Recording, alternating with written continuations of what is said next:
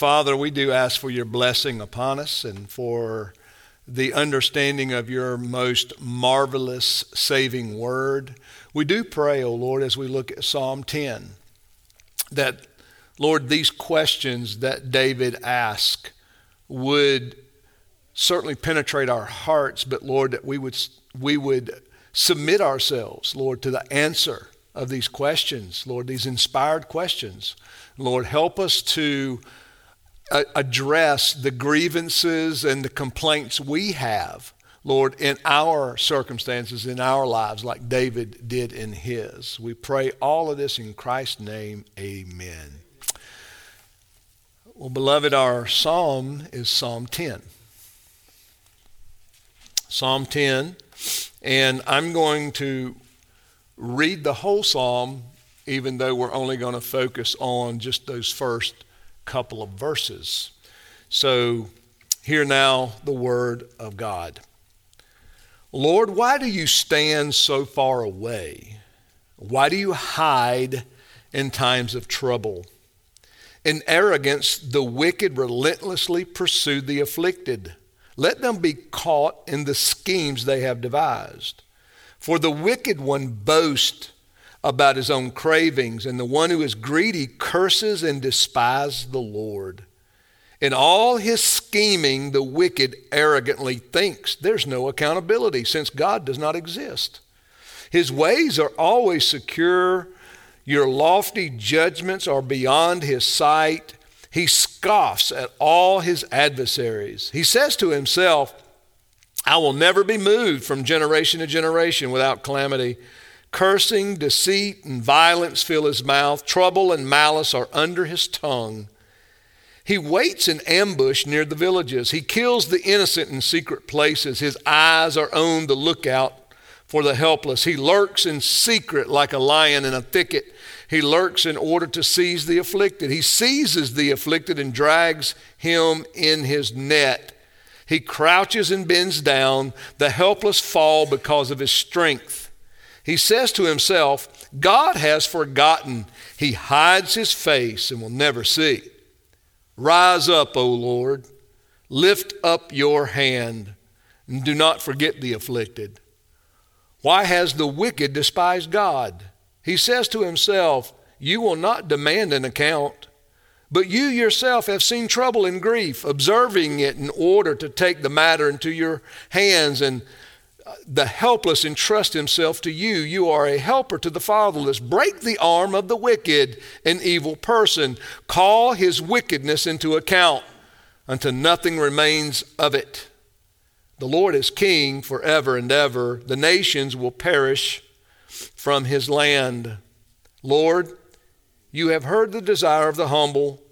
You will strengthen their hearts. You will listen carefully, doing justice for the fatherless and the oppressed, so that men of the earth may terrify them no more. Thus ends the reading of God's word. Beloved, Psalm 10 is no doubt a heavy psalm, as you just heard. It's a psalm of complaint. The psalmist is complaining. The psalmist is addressing not just the oppression that he feels, the affliction that he feels, but he's observing oppression and affliction. It's something that's far beyond his own personal experience.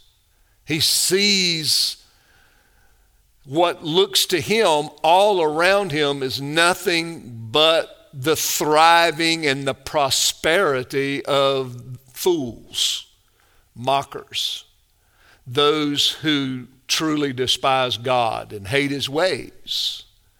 And the psalmist, under the inspiration of the Holy Spirit, pens this psalm, and it's not the only one like it. There are others that addresses what we would call human depravity or the human condition, the fallen human condition. This is what sin looks like.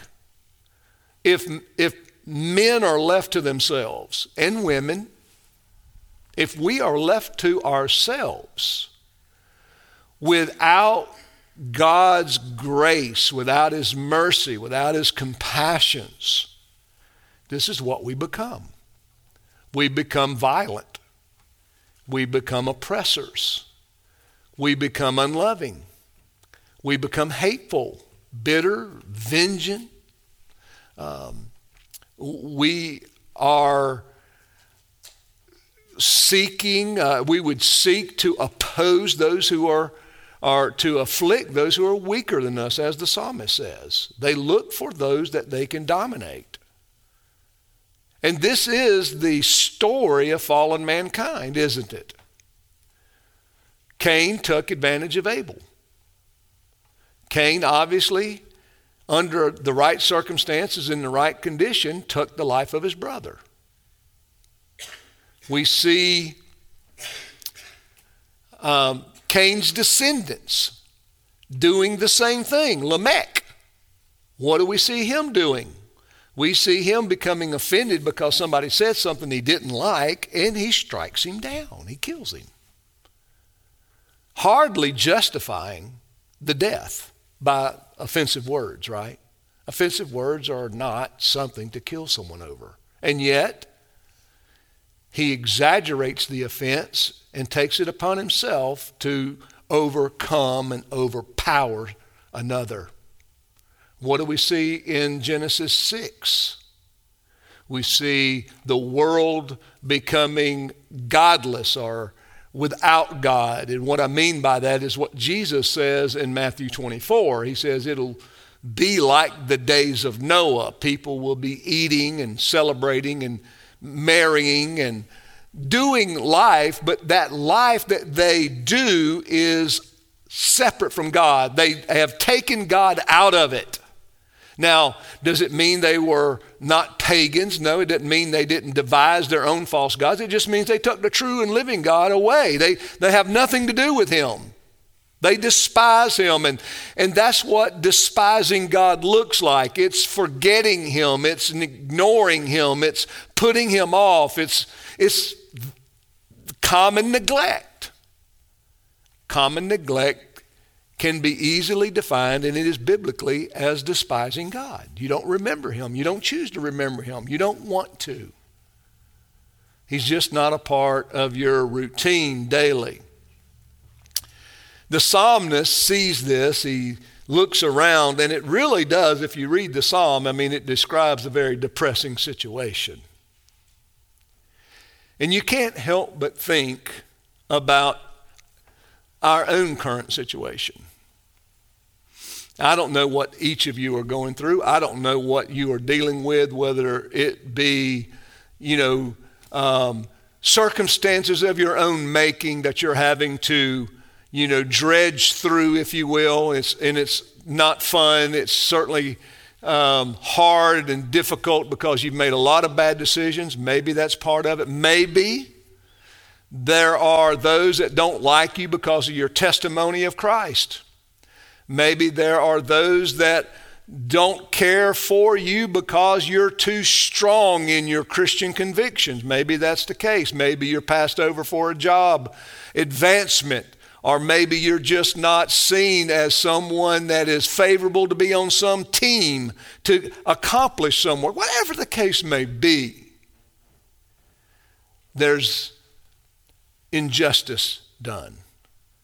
And that injustice flows out of your testimony, out of your willingness to be what? A salt and light to the world. There are other psalms, as I stated earlier, that address man's dreadful condition apart from God. One of them, a psalm very close by, is Psalm 14.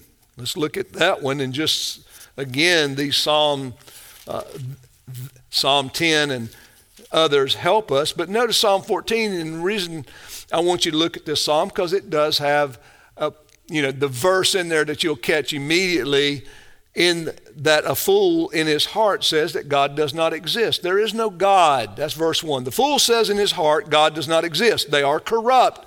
Their actions are revolting. There is no one who does good. Wow. The Lord looks down from heaven on the human race to see if there is one who is wise, one who seeks God. All have turned away, all alike have become corrupt. There is no one who does good, not even one. You see Paul quoting this in Romans 3. Will evildoers never understand? They consume my people as they consume bread. They do not call on the Lord. And then they will be filled with terror, for God is with those who are righteous. You sinners frustrate the plans of the afflicted, but the Lord is his refuge. Oh, that Israel's deliverance would come from Zion, from the Lord restores his captive people. Jacob will rejoice, Israel will be glad. It's just one psalm. Psalm 36, Psalm 55, Psalm 59 are all psalms similar to these. They highlight human depravity. They highlight the depth and strength of human wickedness. Dark hearts, sinful hearts, hearts that certainly when you even in a common grace situation, and what we see in cultures, even Christian cultures are cultures that once were very, very Christian, now even in a nominal Christian testimony, if you will, or profession, maybe much of it is even tradition, that outward grace that is the remnant of that previous culture keeps at bay to some extent the devil. It keeps at bay to some extent human depravity, because these things act as buffers and barriers to great human wickedness. But what happens when those things are gone? What happens when there's rank atheism? What happens when there are even no common grace barriers? What fills the void? The void doesn't remain empty. It fills up itself with something. And of course, when all else is rejected, common sense, grace, common grace, and of course we're highlighting that special grace that God comes, that we're going to talk about in a minute. But nevertheless, beloved, when all of these other things are just given up, what fills the void is darkness and demonic rank pride and arrogance and treachery over others. And that's what we see in cultures without God. That's what we find when cultures give up God. When they give up even Christian traditions, they become just cesspools of immorality. And we shouldn't be surprised at that. And that's one of the things that's so dangerous about communism or socialism or these political theories and ideologies that seek, first of all, to get rid of Christianity. Why? Because Christianity is not compatible with them. Communism is an ideology that flows out of atheism. And Christianity, at least the Christianity that we profess to believe, cannot cohabitate with communism. So what have communist countries done to silence the Christianity? Persecuted them, tormented them, afflicted them, imprisoned them, murdered them. Any number of ways in order to silence them. The psalmist teaches us, though, that they can never silence prayer. Because what's important for us here is that the psalmist is crying out. He is taking his complaint to God. And sometimes that's all you have. You have no one else to complain to. There's no one else that will listen to you. You're all alone in one sense. You cry out to God. God is there for you. God is with you. And that's what David helps us with the most, is that God is there. Notice in verse 1, and this is really where we'll spend our time. Verse 1, the question that David raises to God. Lord, why do you stand so far off? Why do you hide in times of trouble? I read that, and of course I've read this psalm dozens of times in my reading of Scripture.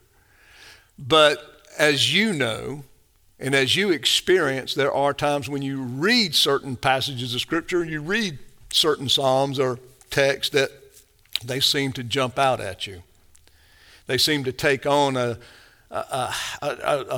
visible, they're visible. You're like, wow, look at this question. David has plenty of friends. He's a king. He has a prophet, if not prophets, at his disposal. He doesn't lack companionship. He has plenty of people that he could summon into his presence that would not only listen to him, but would even write it down for him. They would even inscribe it on stone if he so commanded them to do so. That they would put his thoughts in writing if he so commanded. And yet, what is David doing? David is crying out to God in prayer. And he begins this prayer, if you will, by asking God, where are you? Now, if you were to ask a child, where is God? They would, trained would say, God is everywhere. And yes, God is everywhere. But what is David actually talking about here? Well, David is talking about an aspect of a believer's life that we can all, I'm sure, relate to. And that is, there are moments, there are circumstances where the believer feels alone. I have no one. Even when there's people so close to them. I feel alone. There's no one else I can even go to that would listen to me, to my moans, to my groans, to these complaints. And so he takes them to the Lord, and he opens this up by saying, Lord, where are you?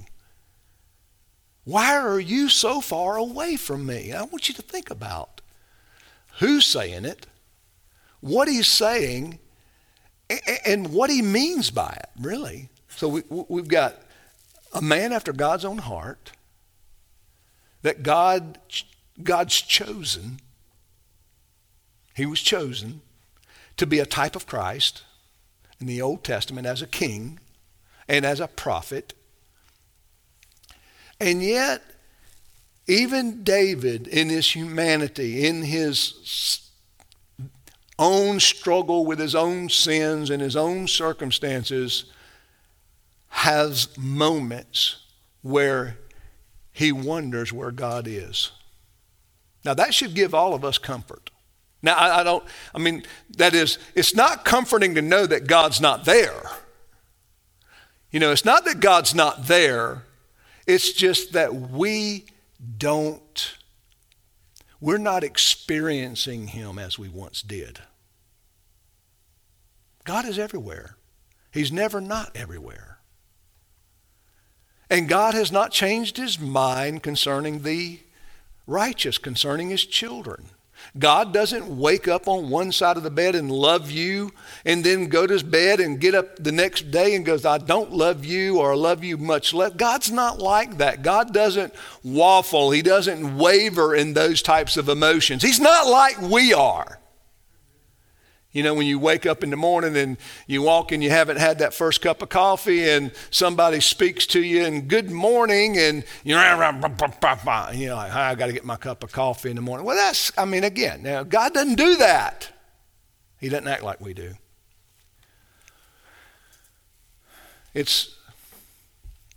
I think it is interesting though, and this is one of several psalms that declare this or ask this, Lord, where are you? Psalm 22 and verse 1, Psalm 13 and verse 1, Psalm 35 and verse 22. All of these psalms address, where's God? Where is he in this human experience I'm having? Why do I feel alone in these circumstances? You know, loneliness is a big deal today. And it's interesting, isn't it? Because we're so connected. We've never been more connected. I mean, you can get Pastor Stanfield. I mean, look, this thing's in my back pocket. Text, call, email, I don't know what, there's all kinds of different ways to reach out to people. I mean, we've never been more connected, and yet people have never been more alone in our culture and society. See, simple texting a message or even talking on the phone or sending Facebook posts or any number of social media really isn't bringing people together in a human experience, is it? I mean, we're conversing more than we ever have, and yet we're dumber than we've ever been, and we're less capable of interacting in person than we ever have been. And I mean this in my even own family. We all sit around the room. Everybody's got their phones out. We're all talking on the phone, but we're not talking to one another. Because we feel like we need to reach out. We're lonely. We're lonely, and we can't go anywhere without our phones.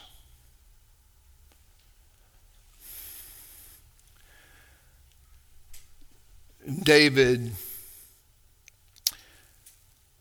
he knows God is everywhere. His theology is not the problem. Your theology is not the problem. You know God is everywhere. You've been taught this. You've read enough of the Bible. You believe these things. You know God is real. That's not your problem. You know God is everywhere. That's not your problem. But what is the problem? The problem is when we begin to focus our attention on the circumstances around us, we forget that God is actively working even in these circumstances to do something very good in our lives. I need to say that again. That when we look around and we witness the tyranny, we witness the oppression, the affliction. It's like we lay the theology aside and we begin focusing upon the circumstance as if God somehow is not using that in the life of his people, in the life of his church, in the life of the righteous. Because the righteous are being afflicted here. The righteous are being oppressed. They're being overcome. They're being overpowered. They lack the strength to protect themselves. And David is not that guy. He's not a weakling. I mean, he's a warrior, a general. He's not a pushover. And yet even the king's own heart feels empty and alone. And it could be because the king, in one sense, is experiencing what he sees going on around him, and that he's lamenting the condition of the people, which leaders do that. And why do you think it's newsworthy when the country is at war, or when there's a bombing, or when there's some devastation? I think, like, a fire breaks out and burns down a whole city, and the president goes on vacation. Why is that newsworthy? Because leaders who are fathers don't do that. Leaders who are fathers of the nation typically will take on the emotion and the oppression that's going on around him. And David seems to be doing this. I'm not concerned about David being a pushover. David was a giant killer. He could take care of himself. But what David could not do is shepherd all of Israel the way God can shepherd Israel. And deal with their sins, and deal with their weaknesses, and deal with their loneliness, and deal with their waywardness, and just do the things that that God does spiritually in his people. David couldn't do that. And when we take our eyes off of that God, the theology and the doctrine that we know, then we lose sight of really what's going on. And we give it an interpretation that's very hard to live with and hard to understand. And David begins there and he says, Lord, why do you stand so far away? Why do you hide in times of trouble? Now let's talk about this. I think I've pretty much laid the groundwork, so let's talk about God's providence. Now, what is God's providence? Well, God's providence is the management of his creation in a nutshell. God is the exercise of God's power in the management of his creation.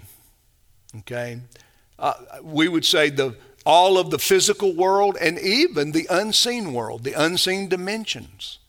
God also manages the unseen world. Everything that's created, both seen and unseen, are under God's sovereign management. And this is the very doctrine, this is the foundational doctrine that David seems to be wrestling with. Lord, where are you?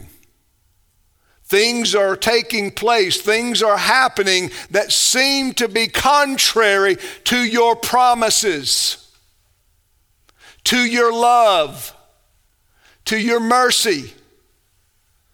Help me understand. Listen, let's not be too hard on David. Let's not be too hard on David. John the Baptist baptized Jesus. And yet, when thrown in prison, just on the cusp of losing his life, what did he do? He sends his disciples to Jesus and says, "Are you the one?" Think about that. John the Baptist identified Jesus when he walked up on that riverbank. He said, "Behold, the Lamb of God." And when Jesus asked to be baptized, what did John do? John said, "I am unworthy to baptize you. In fact, I'm so unworthy, I should not even shackle your sandals together." What's my point? My point is John is identifying who Jesus was, who he was. When he walked up, he knows who he is. And yet, beloved, there was a moment in John's life that he doubted. Maybe he's not the one. Why? I'm sitting in prison. Look at my circumstances. This is not the way that I envisioned it. This is not how I saw my life ending in a jail cell,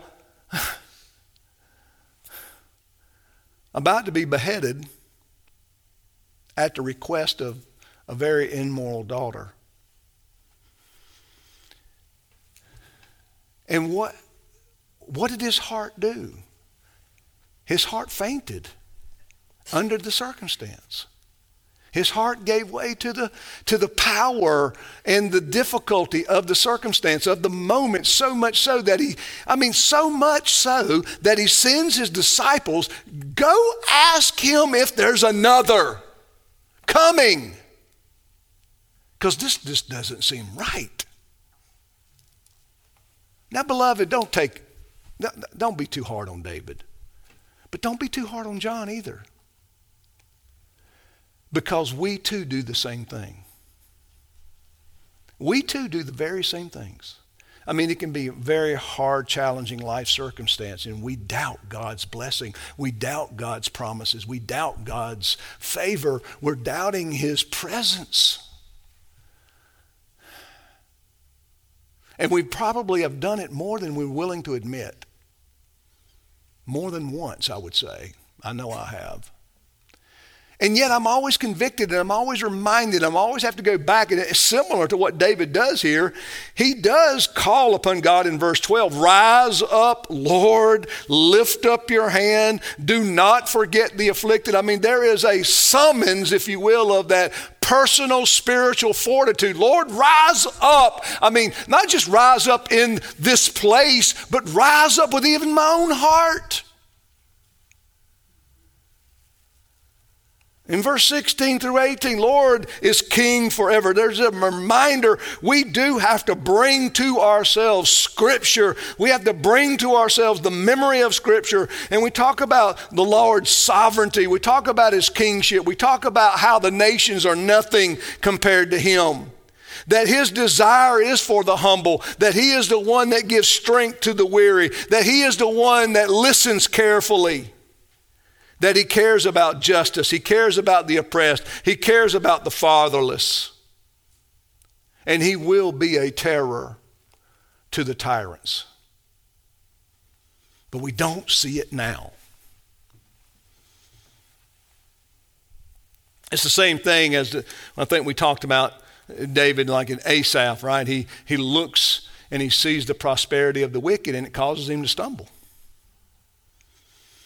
How can they go about their lives with such ease, with such carelessness?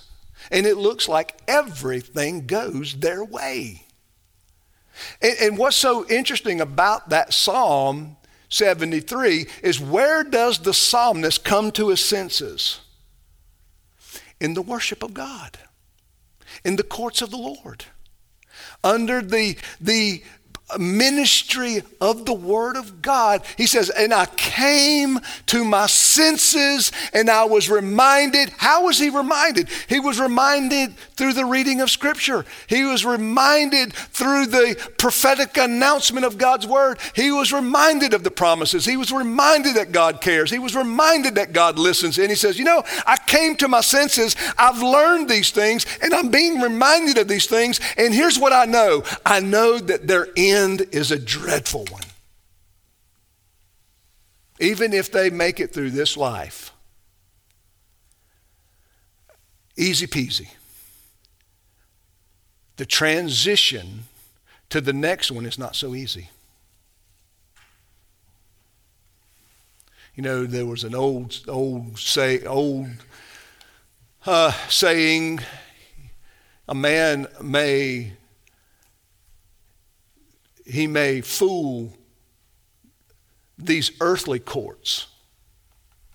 He won't fool the divine court.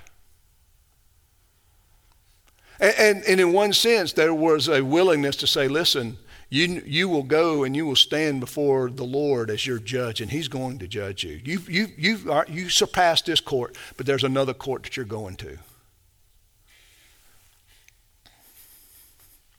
When we talk about God's providence, beloved, we're talking about his sovereign management of all of his creation, especially the righteous.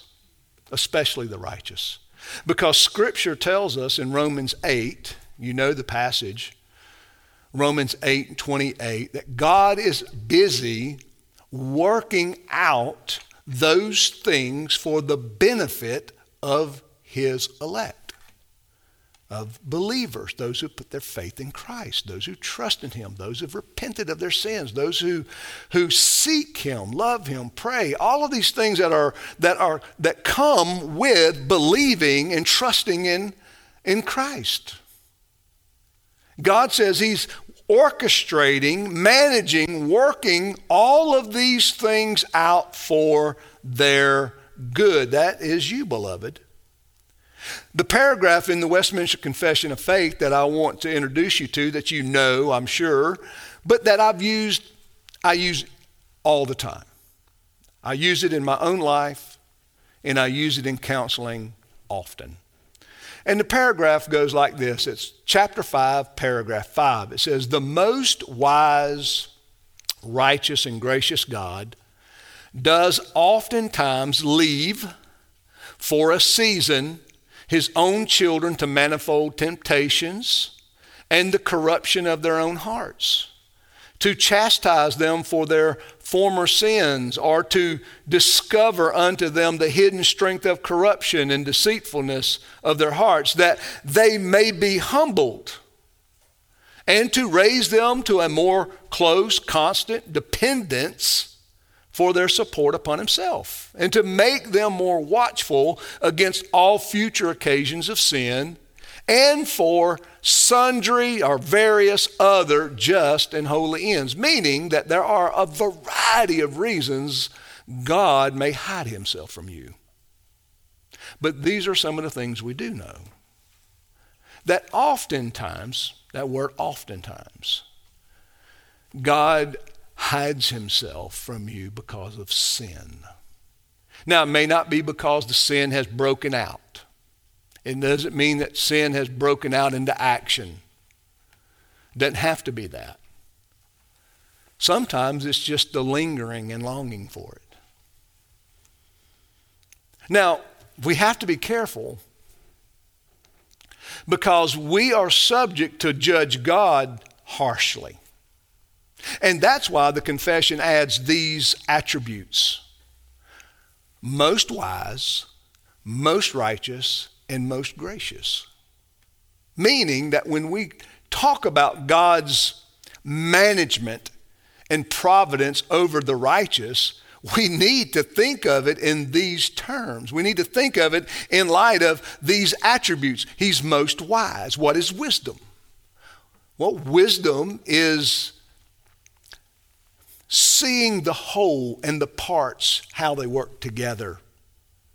Knowing what to do, when to do it, and how to do it is wisdom. It takes wisdom to orchestrate an event, to make sure all the smaller parts do not take away or somehow override the larger part.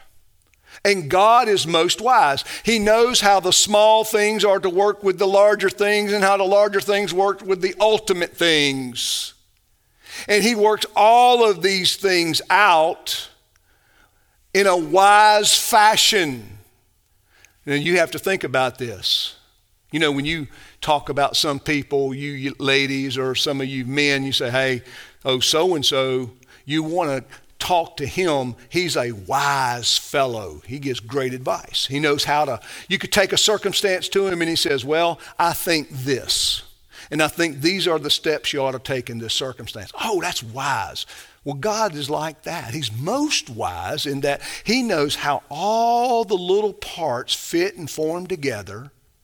He knows how to fashion them together in your life. He knows how to take every possible situation and challenge, even as it says, temptation, and use it for the greater picture and the greater good of your spiritual walk in Christ. Because sometimes, as I said, these sins haven't busted out yet. They're still being incubated, okay? But they're still sin. And they're still sin because in some ways we long for them, we desire them, and they are off limits. They are wrong to desire. They are unrighteous things. And so God says, you know what? Let me teach my servant that these sins are not safe. Now I'm going to give you a picture, and it's probably not going to be the best one. But it's like having this pet tiger. He's going to let you pet him. He's going to be cuddly. There are going to be times when that tiger just wants to rub up against you. But when that tiger wants to be a tiger, you're in danger. And that's what we do with sin. We think there are benign sins. We think there are sins that are not dangerous. All sins are dangerous. How many sins did it take for Adam and Eve to get kicked out of the garden and break the covenant of works? One. These sins are not safe. These sins are not good. There's no good sin. And sometimes God will withdraw himself in order for us to learn that the secrets of our hearts need to be managed and dealt with by his Spirit and Word. We need to be washed. We need to be cleansed. They need to be mortified. In fact, look at Romans 8. I'm sure some of you, if not all of you, are familiar with John Owen, the wordy Puritan. And I say wordy because if you haven't read him, you don't know what I'm talking about. But if you've read him, you know what I'm talking about. Well, he wrote one of his famous treatises and articles is The Mortification of Sin. And his famous, mantra was, be killing sin or it will be killing you. Now, that was the whole emphasis. And of course, it's an exposition of Romans 8. Now, and of course, again, let's begin to look at this in Romans chapter 8. Let's look at verse 1. It says, therefore, no condemnation now exists for those in Christ Jesus, because the Spirit's law of life in Christ Jesus has set you free from the law of sin and of death. What the law could not do, since it was limited by the flesh, God did. He condemned sin in the flesh by sending his Son in flesh like ours under sin's dominion, and as a sin offering, in order that the law's requirement would be accomplished in us who do not walk according to the flesh, but according to the Spirit. For those whose lives are according to the flesh think about things of the flesh, but those whose lives are according to the Spirit about the things of the Spirit. For the mindset of the flesh is death, but the mindset of the Spirit is life and peace. For the mindset of the flesh is hostile to God, because it does not submit itself to God's law, for it is unable to do so. Those whose lives are in the flesh are unable to please God.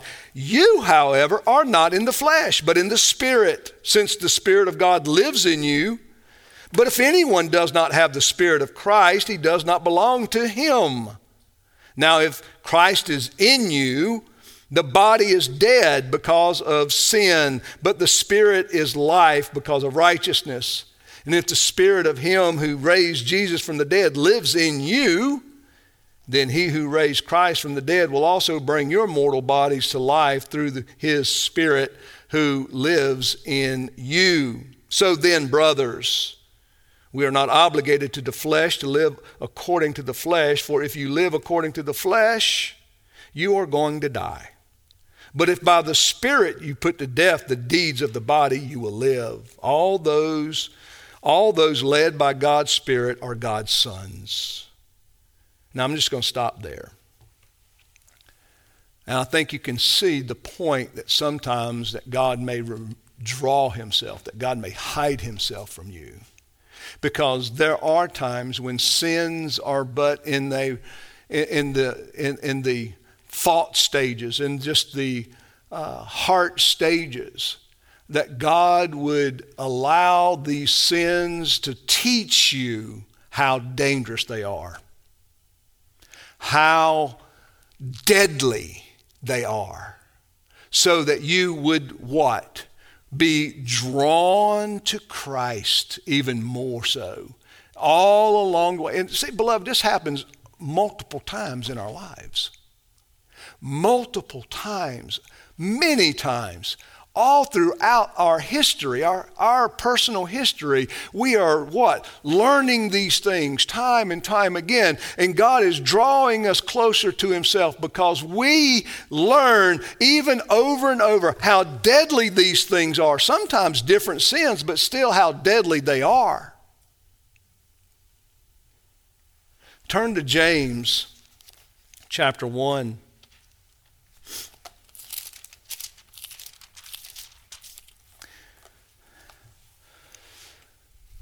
James chapter 1,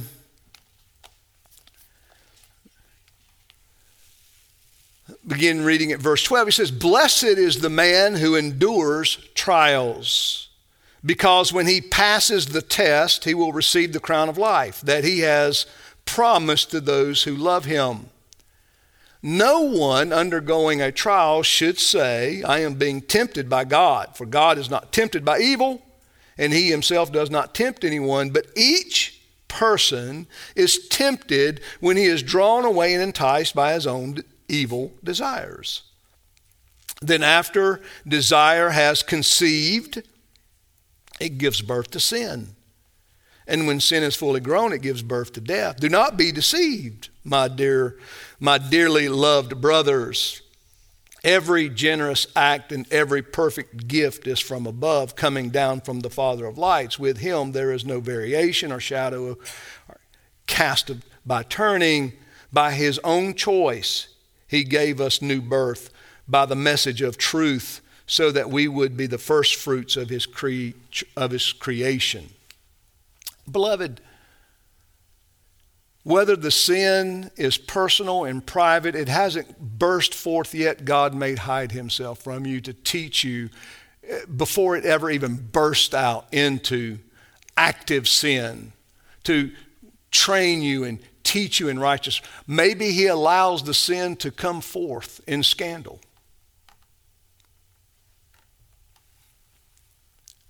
As he did with David. He allowed David to suffer the consequences of his own lusts. The consequences of David's adultery never left his house, ever. Was David forgiven? Yes, he was. Yes, he was. Is David going to be in heaven? Yes, he is. Why? Well, because God is most gracious. He's most wise, he's most righteous, and he's most gracious. But David carried the consequences of his actions, his sins, his lusts, till the day he took his last breath. And he witnessed it.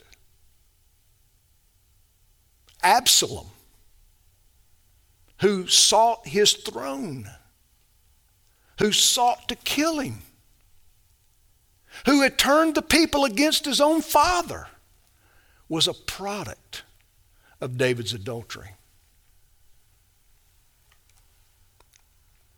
Brothers and sisters, listen. God is most wise. He knows what you need. And he knows how to bring about in your life righteousness, personal holiness. He knows how to cultivate it. He knows how to draw it from you. And he is most righteous. And what does he mean by righteous? God always does the right thing. God always does the right thing. Now that's important when you're undergoing these things, because you're thinking, wait a minute, what did James tell us? When you're being tempted, don't blame who? God. God is most righteous, meaning God always does the right thing. God cannot do the wrong thing. God cannot do you wrong. God cannot do you wrong. He can give you what you deserve, but he will never mistreat you. God never mistreats the wicked. The wicked earn their reward, just as the righteous will earn their reward in Christ. A reward that's purchased for them by Christ. So you have the most wise, you have the most righteous, and then you have the most gracious. What's graciousness? Graciousness is you really don't get the full brunt of what you deserve. And isn't that the reality of most of our situations? We don't get what we deserve. God always mitigates his chastisement with grace when it comes to his children. Always. Listen,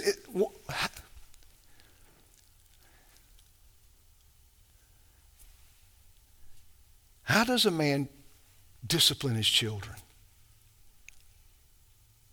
Can a parent be frustrated? Yes. Can they even be somewhat angry? Yes, I've told you 1,000 times. Kind of angry. But what parent doesn't mitigate their chastisement, their discipline of their child with grace? And how much more so God? Now, I'm not going to just, talk about these things. I'm going to end it with just talking about one other biblical personality that we may be able to relate to, and that's Joseph.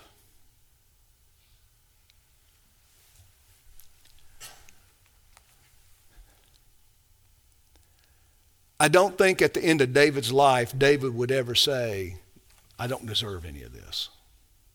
I think David would recognize I deserve way more than what I'm getting. And so, beloved, when we think about where God is, when we think about his absence in our personal experience, if you will, because God is always everywhere. And he's never not everywhere, but there is this distance that comes to the believer. Beloved, we have to remind ourselves, number one, of who God is, most wise, most righteous, most gracious. We have to also understand that God does all things well in all of these things, and yet he's orchestrating and he's working my life out to my best. Even though I don't agree, or even though I don't see it, even though I can't comprehend it. I trust God. He's most wise. He's most righteous. He's most gracious. We keep those things ever before us. And that we think about someone even like Joseph. Genesis 45 in verse 5 says, now do not be grieved or angry with yourselves because you sold me here. Now I want you to think about this as Joseph speaking to his brothers. His brothers hated him. All but one wanted him dead, right? Only the older one just said, look, let's don't kill him. Let's just sell him into slavery. And they did that. And Joseph had a hard life. Joseph spent a good portion of his years, in jail, falsely accused, a rapist. Lock him up. Throw away the key. And so in addressing his brothers, he says, listen, don't be angry with yourselves. I'm sure they were astonished. They were shocked. They were afraid. Oh no, here's the one that we mistreated. He has authority. He's certainly going to kill us. They did talk about that. You go back and read the Genesis account. He says, because you sold me here, for God sent me before you to preserve your life. Now that's wisdom. Joseph tells his brothers who acted maliciously against him that God used their hatred for him to send Joseph ahead of them to preserve the church, the life of God's covenant people. Let that sink in. Because we're not talking about a month. We're not talking about a year. We're talking about years where your life is changed. Genesis 50 and verse 20, as for you, he's talking to his brothers again, you meant evil against me. You wanted to kill me. But God meant it for good in order to bring about the present result to preserve many people.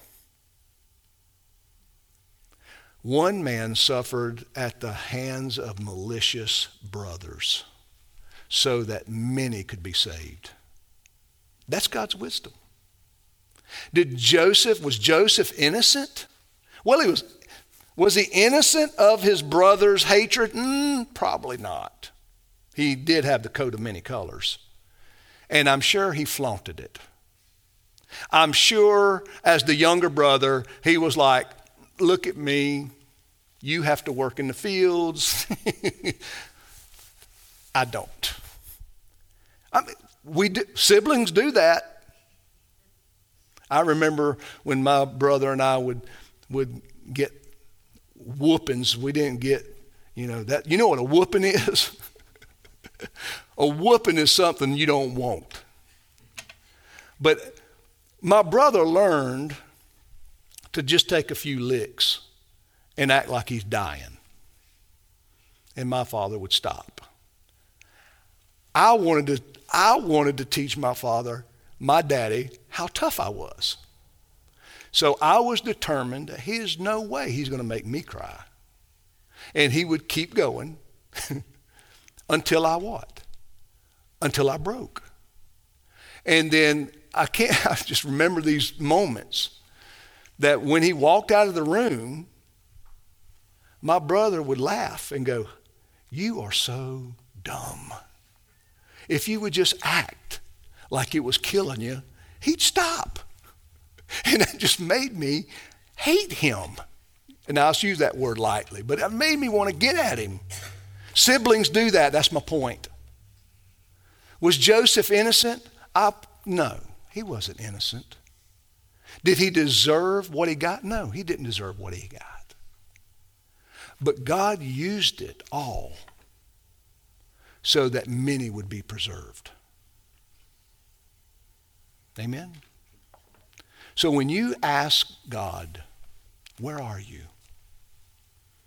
Why are you so far away? I want you to think about his providence. I want you to consider what he's doing in your life, what he's doing in your heart, what he's doing with the people around you that you're connected to, how one thing affects another. And remember, God is most wise, he is most righteous, and he is most gracious. Let's pray.